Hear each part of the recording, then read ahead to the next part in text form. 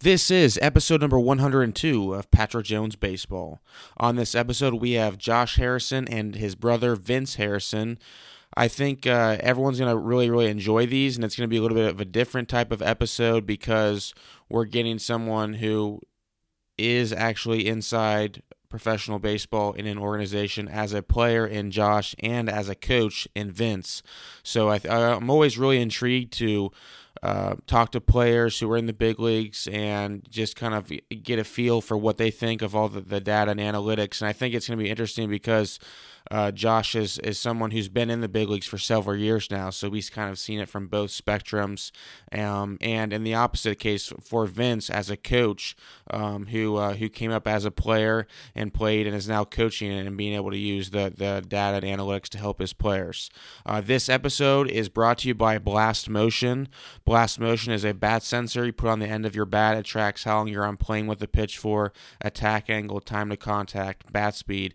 It's the most efficient, cost-effective, and efficient tool that you can use to help your players improve their game on their own. So head on over to blastmotion.com and type in code PJB25 for $25 off. And here is Josh and Vince Harrison.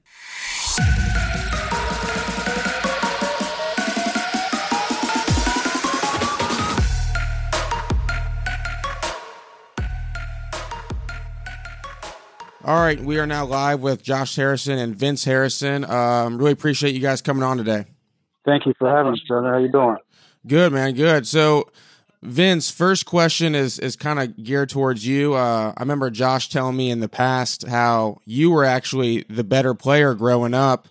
Someone who has dealt with injuries, like as is yourself, and now that you're coaching now, like how do you tell players who are going through maybe like the rehab process or just dealing with injuries to like get through it? Well, the main thing we always try to talk about is make sure they maintain their routine. And, you know, a big thing that probably wasn't focused on when I was playing was just activating before they actually go out and do any activity.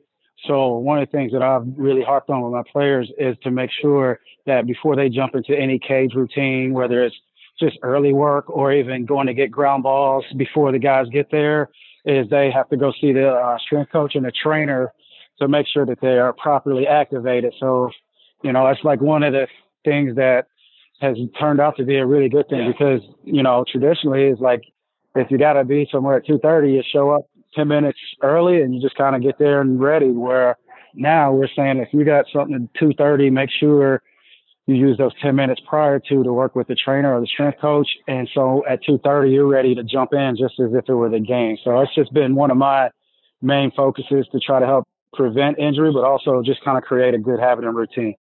So when you were back playing, I know you got hurt for a couple of years and you actually went back to Princeton High School where you went and coached Josh. And did you ever think that he would become like a major league player when you were coaching him in high school? Well, I think there was always that brother in me that looked outside of, you know, just him being my brother and, you know, being in the midst of playing and knowing the ability of players. And, you know, I thought I think his ceiling was untouched. You know, I think there was, you know, did I think he would be a big league all-star? I don't know. I don't know if anybody ever sees that. You know, usually when you think big league all-star off the jump, they fit the body type, you know, they check off all the boxes, where this guy was barely recruited. And my deal was just like, how's this guy not good enough to be seen in college?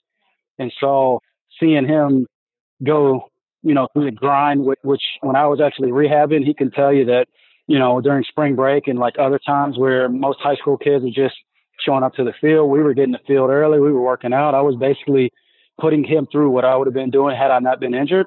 And, you know, he actually like accepted it and embraced it. So then I saw a different mindset in him, which I knew the physical ability was there, but I knew he would do well at the next level. And then I knew he would get a shot at, you know, playing pro ball.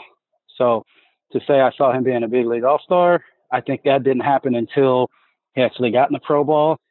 And he can tell you the story about, it was 2014. He called me beginning of the year. He was in the big leagues, but he wasn't getting his ABs.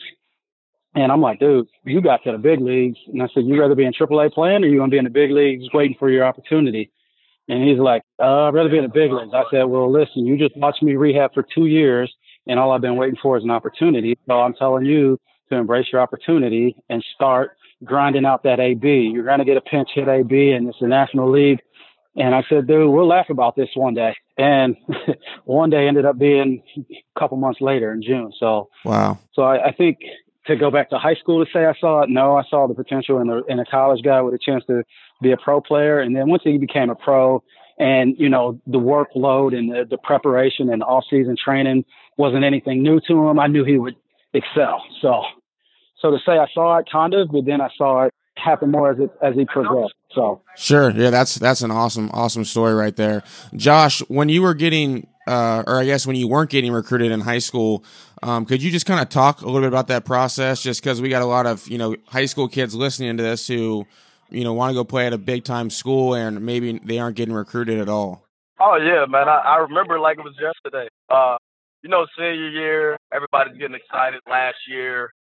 Everybody's starting to figure out where they're going to school. Guys are already doing, the fall signing. I'm in the fall. I got no offers, no source talking. Go through, high school ball. And, I'm playing May. We're a month away from graduating, and I'm still playing the way that I am, not really, hearing anything. Everybody kept asking where I was going to go. And my first thought was I was going to a JUCO. I probably would have ended up at Wabash in Illinois. But they were the only one really looking at me. And it wasn't because of my grades. I was on a roll student, but I was like, to play baseball, the only look I'm getting is at this one JUCO. And then as soon as we got to the playoffs, we beat Miami, Burke, and Moeller down at one shot. Next thing I know, floodgates kind of opened. UC, Indiana, NKU, all these schools started coming. And ironically, the day that I signed my letter of intent was the same day that I graduated high school. Wow. Did you ever doubt yourself? No, never doubted myself. For me, it was a matter of saying all I wanted was a chance. And if I had to go to Wabash or JUCO, that was going to be my one chance. And I was going to make the most of it. So, yeah, it can be frustrating at times, but all I could control was me going out and getting ready for whatever may arise.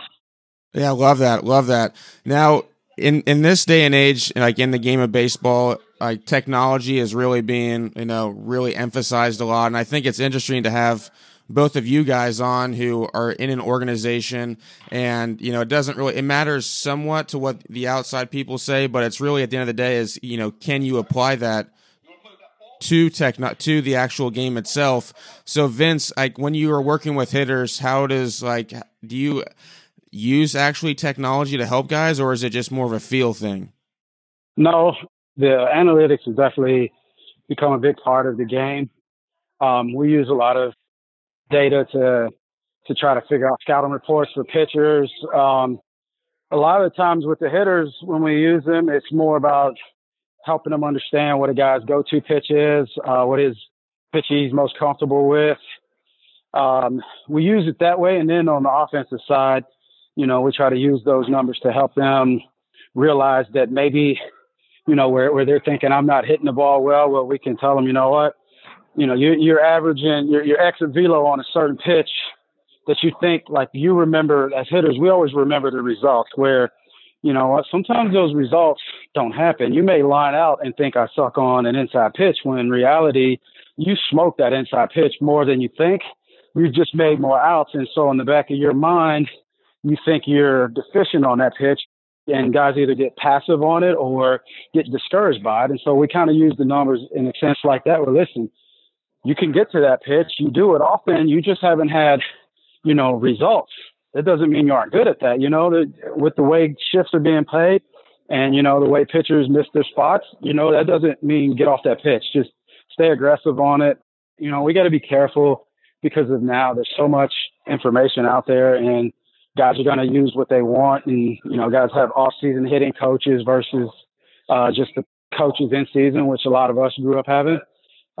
So the players are smarter now. They're way more involved in their careers. There's video. There's all kinds of academies and swing coaches and Twitter profiles that the guys can get information from. So what we try to do is help the guys understand which is going to work the best for them and try to match it up with the individual's ability and make them the best version of themselves. Josh, same question for you. As a player, do you use any type of technology or information to help you? That's a good question. Just to go along with what my brother says, the individual, I think, is the most important piece in this. It's fine to get numbers and data and all this information, but somebody needs to understand what that means to them and apply it to themselves. That's why I'm a blend. I'm like an old school player in a new school game, but I can play both because I trust my instincts and my eyes and my feel more than I would trust a number or a data. But on the flip side, my instincts and feel sometimes match up with those numbers.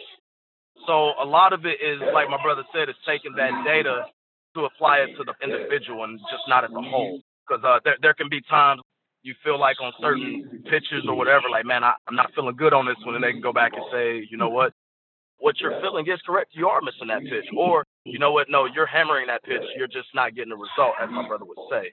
So I think you got to be careful in how it's applied, because I don't think it necessarily tells the full story, because baseball is still a game that is feel and instincts, and that's one thing that cannot be taught. Yeah, I definitely agree. I think the game is going so far too tech, it's maybe probably going too far. I think it'll even out kind of in the middle. Josh, when you're not feeling good in the box, is there or maybe your mechanics are off, is there a certain couple of drills that you like to do to kind of get yourself back on track? There used to be a few drills that I would do, like the short bat, top hand, bottom hand.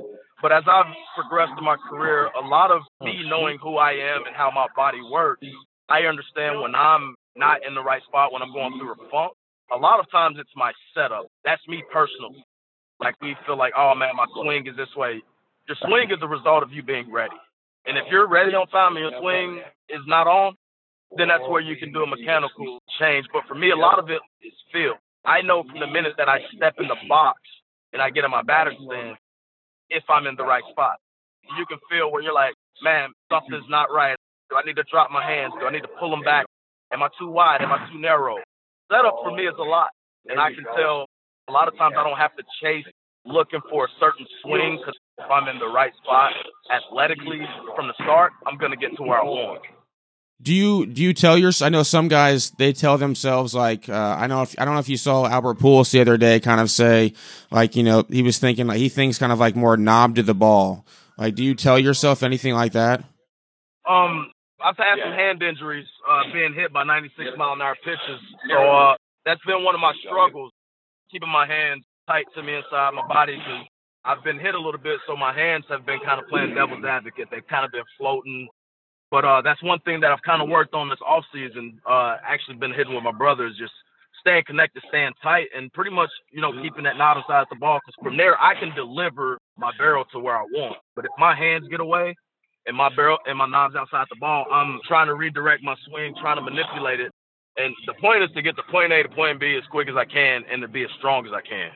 But like I said, this offseason I've been, that's what I've been working on a lot, because I've had, some broken hands, just trying to get the feel back to them working together, because, coming back from that, you can compensate without knowing. And, change your grip, you change your swing, all of that. So that's a really good point, because, if you're inside the ball, you got a good chance of delivering your swing the right way. Absolutely. Yeah, that makes 100% sense. Vince, are there certain drills that you like to do with your players during the season? Kind of like what Josh was just saying is, one of the big things with the minor leaguers is trying to teach these guys to develop a routine. And so when they develop a routine, it gives them, it's some individualized where it focuses on the things that they need to work on instead of trying to make it, a cookie cutter deal. So everything that they do on a daily basis is kind of individualized as far as their routine to what they need to do to help give them their best opportunity to swing. So as far as a drill, it tends to be based on the individual's needs, trying to maximize their strengths with maybe trying to figure out why they're making outs or not driving the ball as often as possible. And then these guys are visual now, so we have an incredible video department. So a lot of the guys will do some video work and then notice something in their setup, or we'll watch and break down the swing, and then, we'll see something in the setup or the way their hands were compared to when they were hitting well. And so as far as drills, back in the day without video, it was kind of like, hey, let's go to this drill to help you get quicker, or let's go to this drill to help you use your lower half. Now we've got so many tools where, we get the guy in the video room and then we go to their routine. And then by the time they're actually taking BP, we've probably figured out, the best plan of attack, but it's not always just that one way. Gotcha. Yeah, that makes sense. This is another question I got. Someone sent this in. Do you guys think batting practice, like, getting out there and just seeing, like, Josh, I guess this first one will be for you, is that kind of overrated in a sense where, hitting 35-mile-an-hour BP versus, and then like a couple hours later hitting 90?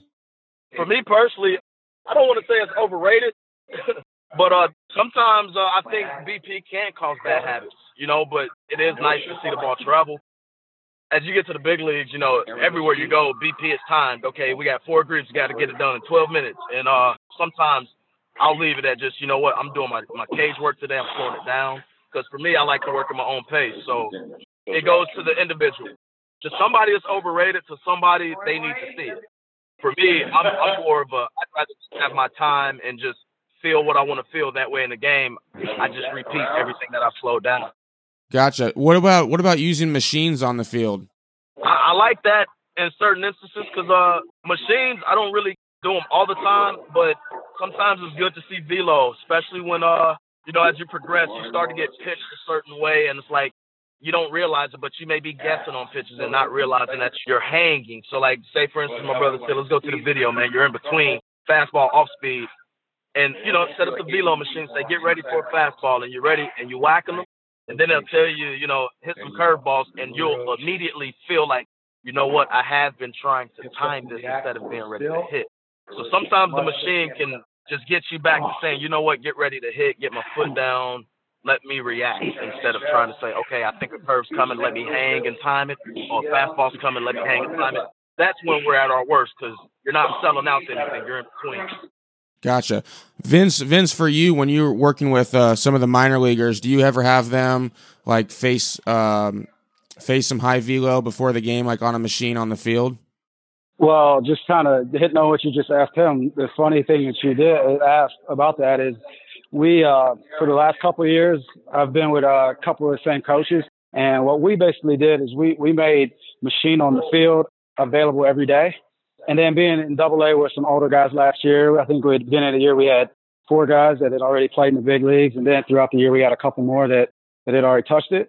And so what we did is we put the machine out every day and made it an optional session just because guys need to see velo. Some days we would do a breaking ball machine, righty, lefty, mix it up. The point is we put it out there every day because, like we were saying before, is like, some guys, and I had a couple of guys that was just like, do I have to hit on the machine because I hate what it does to me? It throws off my time and it messes me up.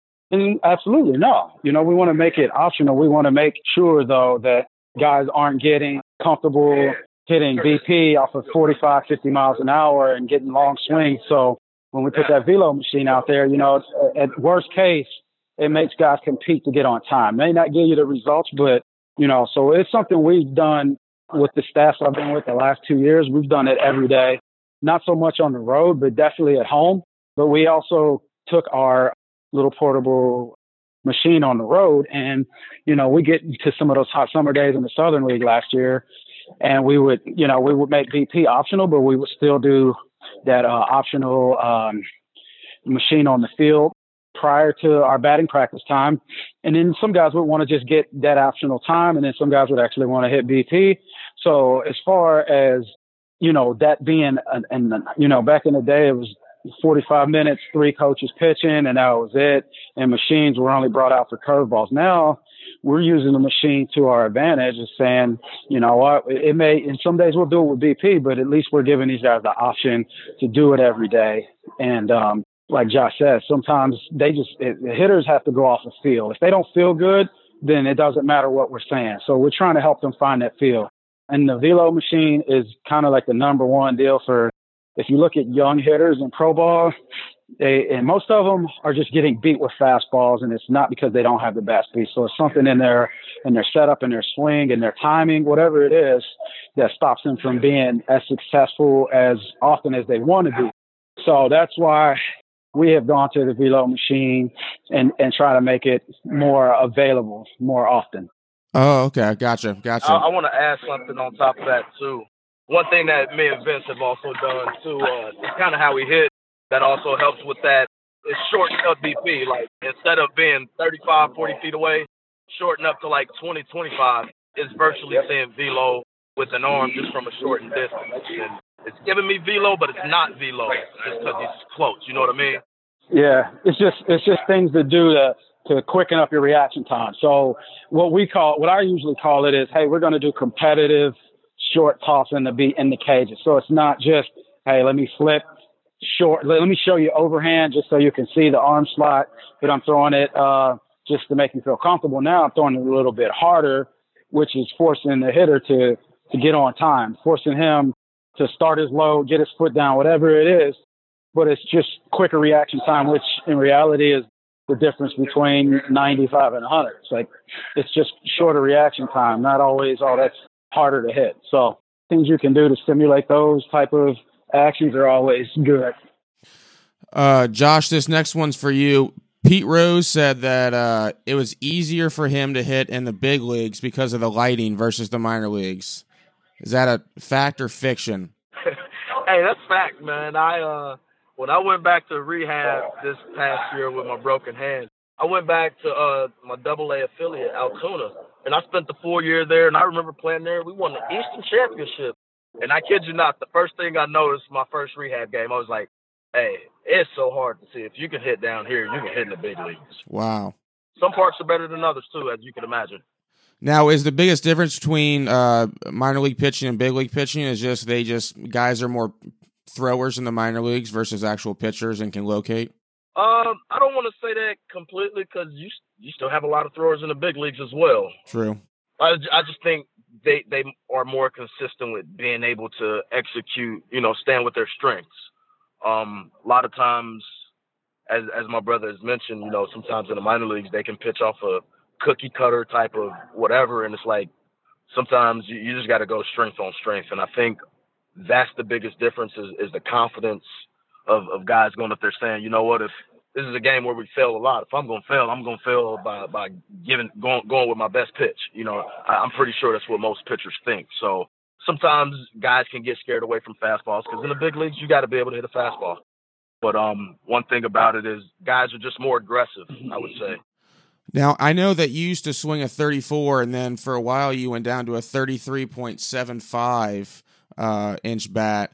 And I was wondering, is that because you're facing different pitchers, or is that just a feel thing? It was kind of a feel thing, man. After I broke my hand, I was actually compensating, putting more strain on my top hand, so my bat didn't feel right. So I was like trying to find the right balance. So a lot of it was just me trying to compensate for my hand to where I felt I could whip the bat.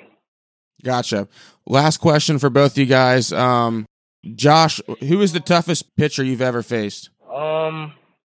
There's some guys out there that are tough on the league that, I don't mind facing because, as I've mentioned, they're aggressive. So sometimes tough pitcher can be somebody that gives you a wrinkle. And honestly, one of the toughest guys for me when I first got up was this dude, Josh Kallminster.